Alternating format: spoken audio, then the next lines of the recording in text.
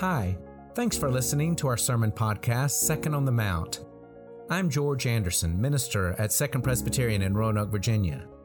I do not take it for granted that people sit in the pews on Sunday morning or listen to these podcasts hoping to hear something that connects them to God, to each other, to the world. And so I spend hours seeking the right word for the right time and said in the right way. I welcome your feedback. I encourage your sharing this sermon with anyone it might benefit, and I hope you'll return to this podcast again or come visit us for worship. We'd be happy to have you.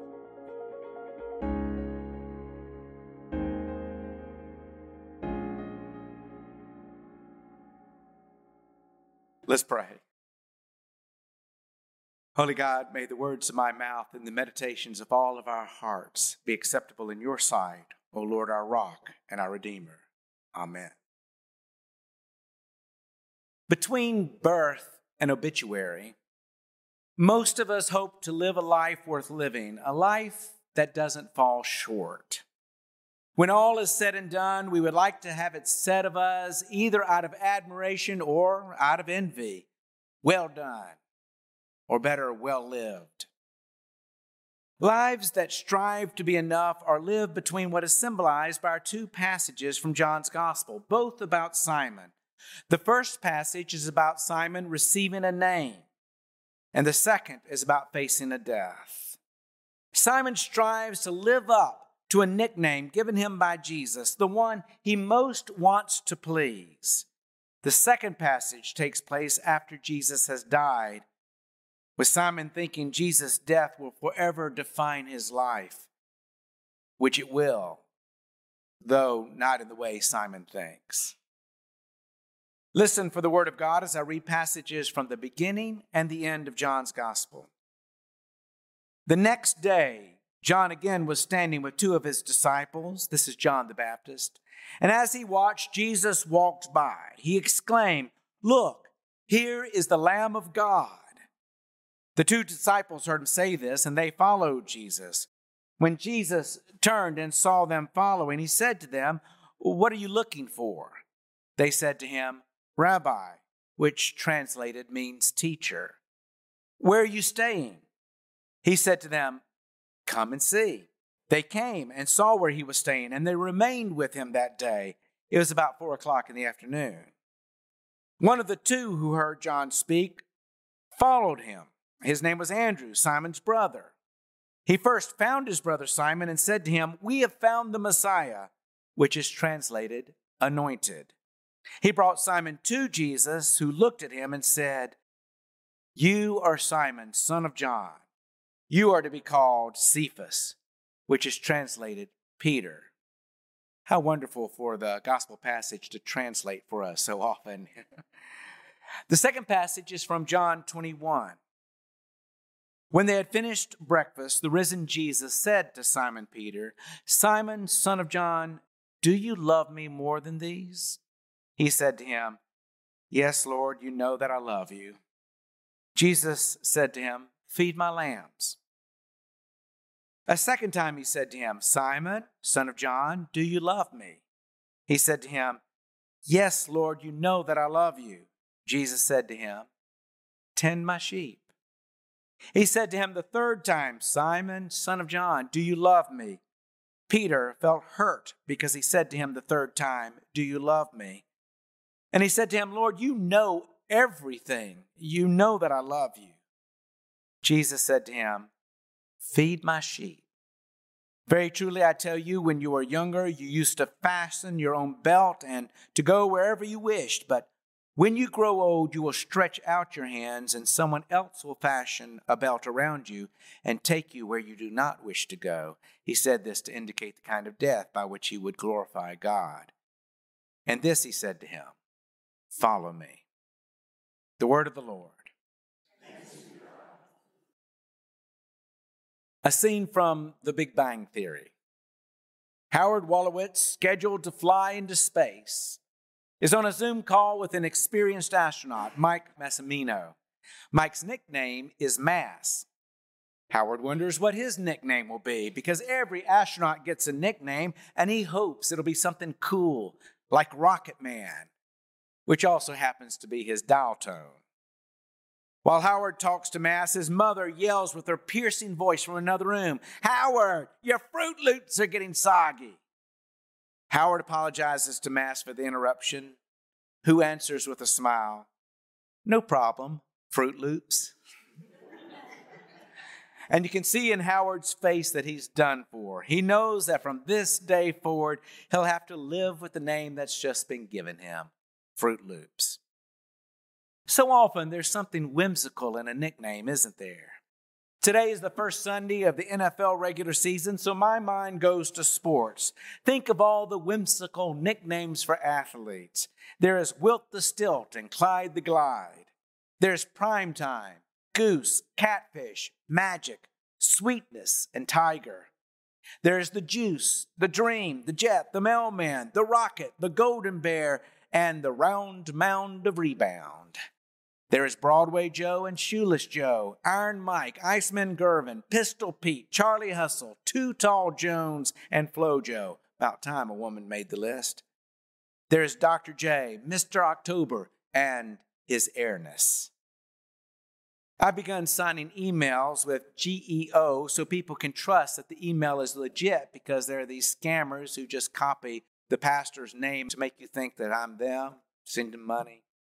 And then I realized it didn't take me long to type that, so I started to sign letters, just GEO Anderson. Now a few of you are calling me Geo. Cut it out. Is Jesus being whimsical when he gives Simon his nickname, Cephas, which is translated Peter, which means rock? Now, we place Jesus in such a high esteem that it's odd to think that Jesus would have this teasing side. I mean, maybe the nickname he gives Simon is this heavy and meaningful moment, as if Jesus is answering a baptism question like, "By what name do you declare this man's identity before God?" His name is Rock. Or maybe his nickname is as weightily considered as the nickname Israel, given to Jacob, a name which means wrestle with God. Although, come to think of it, that sounds whimsical as well. So maybe it's not completely out of the realm of possibility that Jesus, knowing Simon already, and I think he knows Simon already, knowing something of Simon's personality, is playful in calling him Rocky. "Hey, I need a follower who wants to be a leader. I know you, Simon. You can't be in a group without taking charge. I'm calling you Rocky. We're going to build a church on people like you." I don't know. But whether Jesus is serious or not, Simon certainly takes his nickname seriously.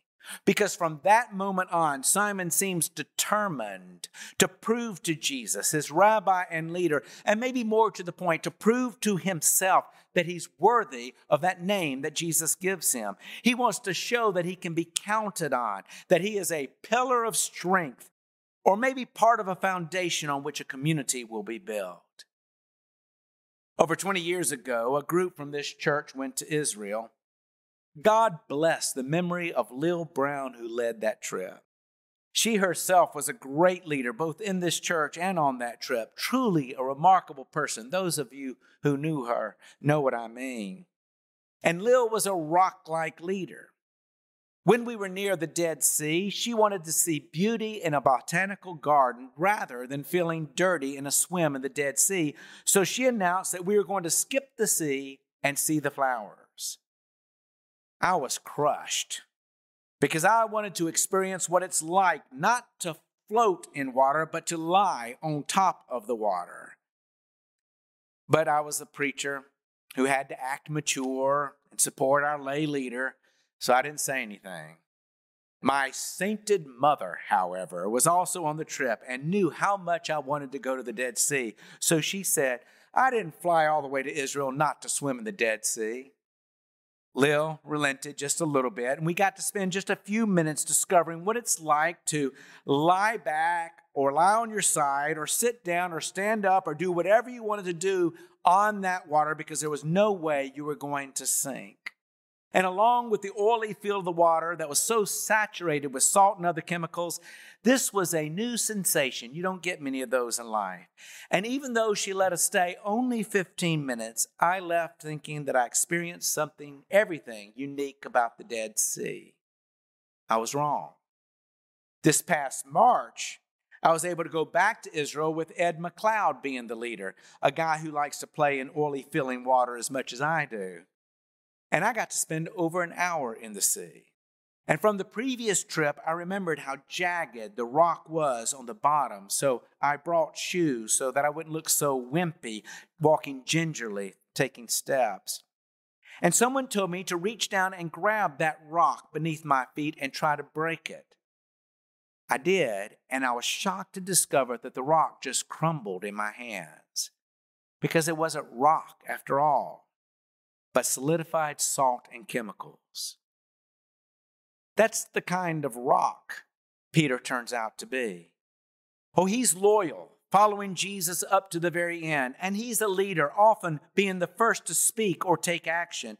One of his shining moments is when, after feeding the 5,000 in the Gospel of John, the freshly fed crowd turns their back on Jesus and leaves him because Jesus says something that they think is so gross about their needing to eat the flesh of the Son of Man and drink his blood.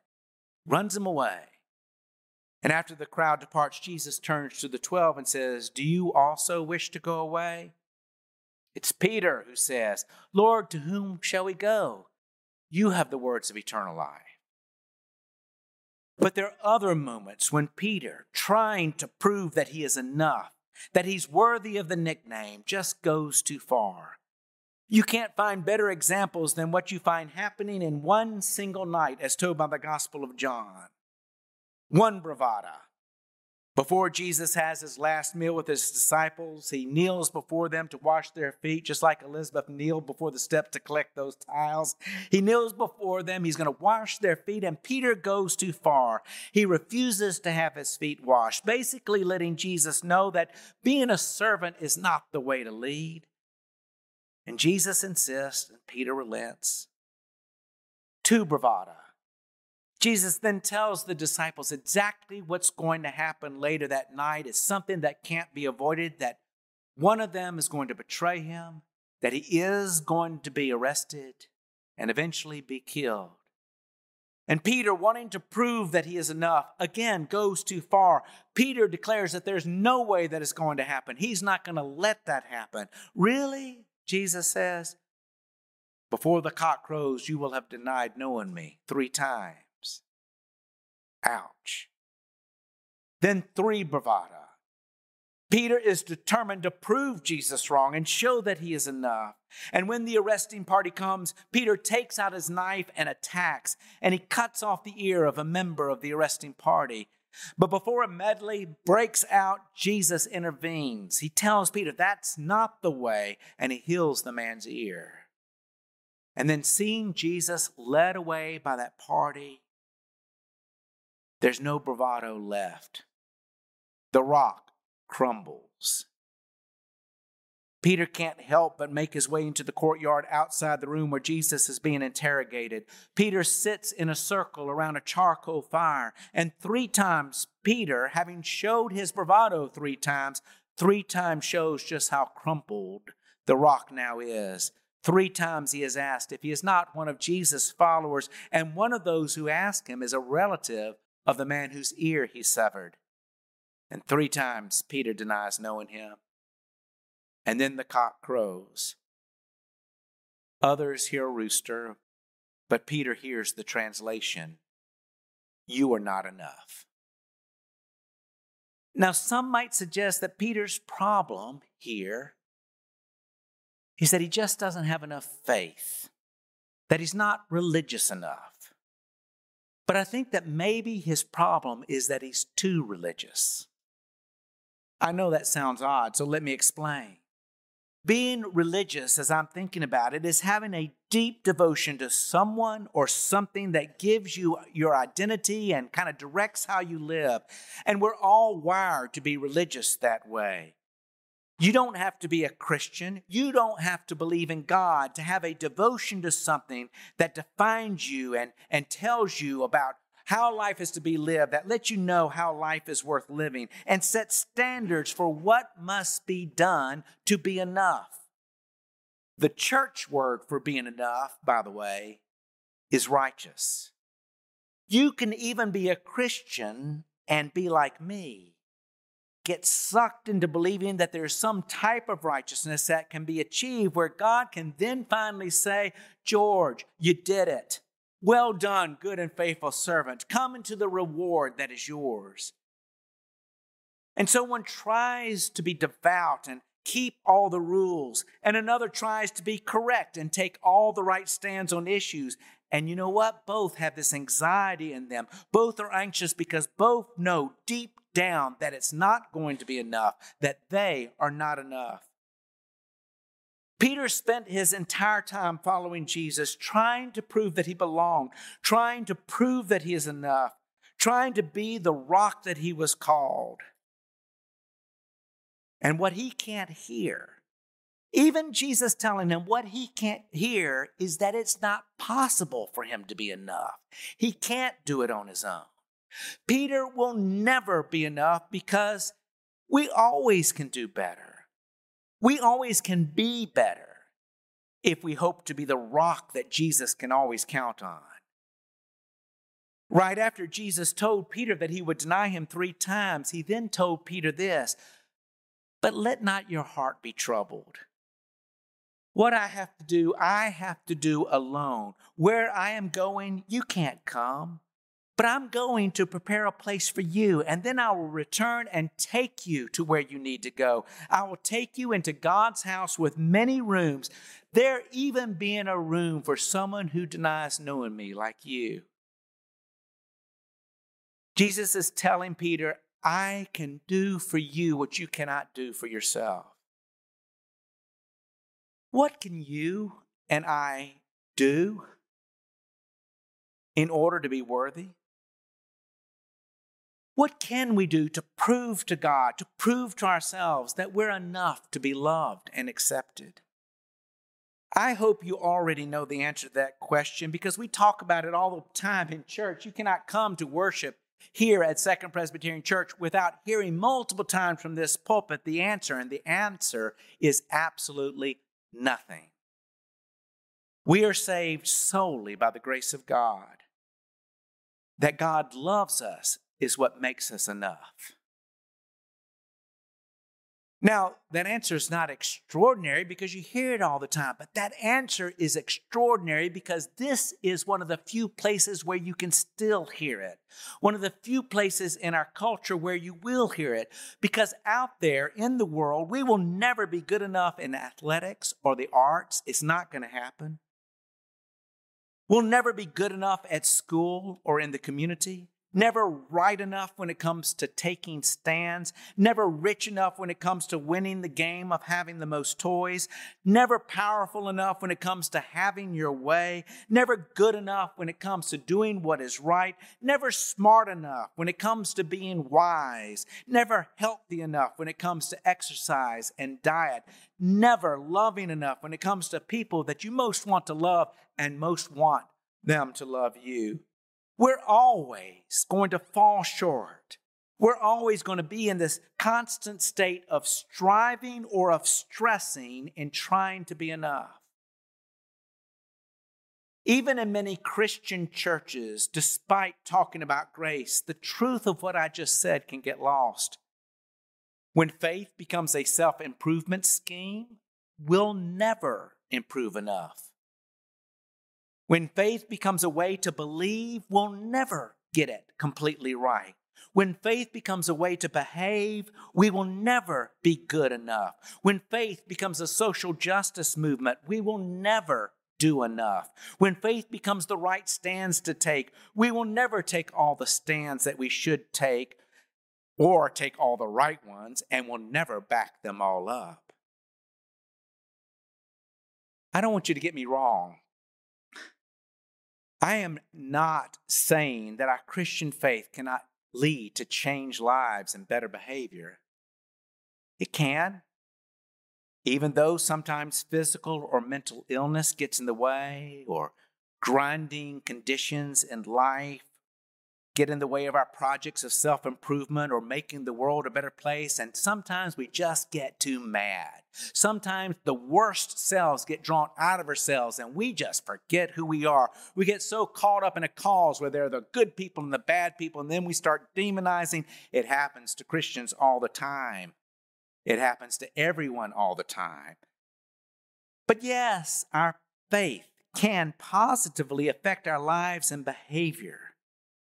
But the point is that our efforts to become good enough has nothing to do with our getting saved. I've talked to a number of people at the end of their lives who had been afraid to live because they were afraid to fail, and then were afraid to die because they were afraid that they didn't do enough. And the only thing that I've been able to say to them that has sometimes anyway had some value and worth or had an impact is to say to them over and over again something of what Jesus says 3 times to Peter so he can hear it. Jesus is cooking breakfast on a charcoal fire. Simon Peter is standing in a circle around it, and Jesus asks him, "Simon?" Notice that Jesus doesn't call him by the nickname now. He calls him by the name his mama and daddy gave him. "Simon, John's son, do you love me more than these?" I hear Jesus poking again, poking at Simon, because Simon knows that right now he is a less than disciple, not a more than disciple. The charcoal fire reminds him of that, for the last charcoal fire he stood beside was when he denied knowing Jesus 3 times. "Yes, Lord, you know I love you." You can imagine Simon studying his sandals and about to apologize and insist, "Jesus, next time I'm going to do better." But Jesus doesn't give him a chance. He says, "Feed my sheep." And then he asks a second time, "Simon, son of John, do you love me?" And again, you can imagine Simon wanting to explain that, "Yes, Jesus, I know I failed you, but you've got to believe me. I do love you." But all he says is, "Yes, Lord, you know that I love you." Jesus knows what Simon has done, and he knows Simon will fail again. But he says again, "Feed my sheep." And then the third time, to match the third betrayal, Jesus asks, "Simon, son of John, do you love me?" Now the text tells us just how flustered and frustrated Simon is. He says, "Jesus, you can see right through me. You know everything. You know everything that is wrong with me and every way that I have failed you. You know me, so you got to at least know this, that I love you." And Jesus says the third time, "Feed my sheep." What I hear Jesus saying to Simon is that you were never supposed to be the rock. God's love is the rock. That's what cannot be broken. So knowing you messed up and knowing that you're still going to fall short, and yes, Peter does mess up again. Just read the book of Acts. Knowing that you on your own will never be good enough, never be enough. Just go ahead and live your life. Feed my sheep as best you can. Because at the end, it will be enough. Not what you did. God's love will be enough. And that's news we need to remember. Second Presbyterian, finding direction by following Jesus.